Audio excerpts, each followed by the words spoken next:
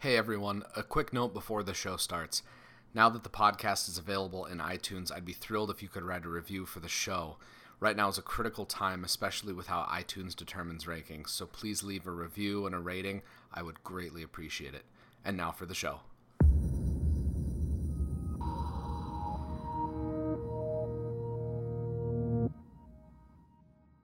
This is The Space Shot, Episode 7 for May 21st, 2017. Luke, I am your podcast host. Hey everyone, sorry for the dad joke there.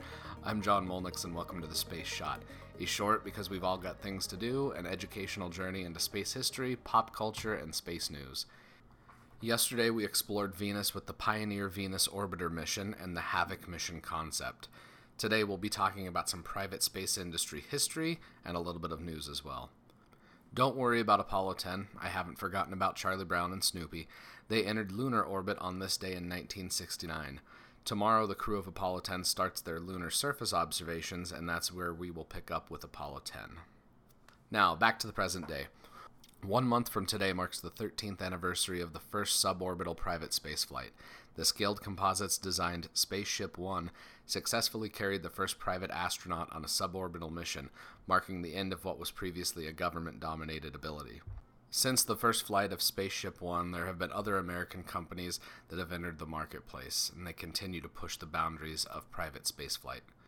In 2008, SpaceX made history by launching the first orbital liquid-fueled rocket, the Falcon 1, from Kwajalein Atoll in the Marshall Islands. In 2015, Blue Origin successfully tested the New Shepard from the Blue Origin launch site in West Texas. What was notable about that launch was that it was the first time the booster had launched and landed all on the same flight. The list of firsts from companies like Blue Origin and SpaceX are astounding. Blue Origin landed the first suborbital class rocket and flew it again 5 times over the ensuing year. SpaceX landed its Falcon 9 orbital class booster for the first time on December 21, 2015 at Landing Zone 1, an old converted launch pad at Cape Canaveral. And in March of this year, they launched the first flight-proven booster. That launch used a Falcon 9 from a mission that flew in 2016. SpaceX successfully landed that booster a second time, helping realize the goal set by founder Elon Musk. Partnerships between NASA and countless private companies have helped accelerate the pace of innovation in the space industry. Newcomers like Blue Origin and SpaceX have demonstrated reusability for their boosters, a development that has pushed incumbent launch providers to accelerate the development of their own reusable systems. The United Launch Alliance Vulcan rocket and European-developed Ariane 6 are responses to the new rockets that have been developed by SpaceX and Blue Origin. To say that the future of commercial spaceflight is going to be interesting is an understatement.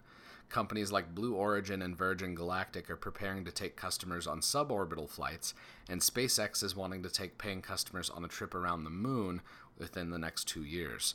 The coming decade is going to be an exciting time for the private space industry. Now for a bit of pop culture. On this day in 1980, The Empire Strikes Back was released to theaters in the United States, and this is by far and away my favorite Star Wars movie. I think The Empire Strikes Back is the example of how awesome an epic space opera can be. Massive battles, expansive alien vistas, exotic cloud cities, and I really wish we could have Havoc be as cool as Bespin. It isn't just me that thinks that The Empire Strikes Back is an important piece of history. It's one of the movies that was preserved by the Library of Congress because it's, quote, culturally, historically, and aesthetically significant. Tomorrow we're going to chat about Apollo 10 and the SpaceX COTS 2 mission. Now that the Space Shot is available through iTunes, I would love if you could write a review for the show. Right now is a critical time with how iTunes determines rankings for new shows. Being able to get reviews and downloads all at the same time is essential to the success of any podcast. So leaving a review would be greatly appreciated. Please share the show on Facebook, Instagram, Twitter, anywhere you connect with your friends and family.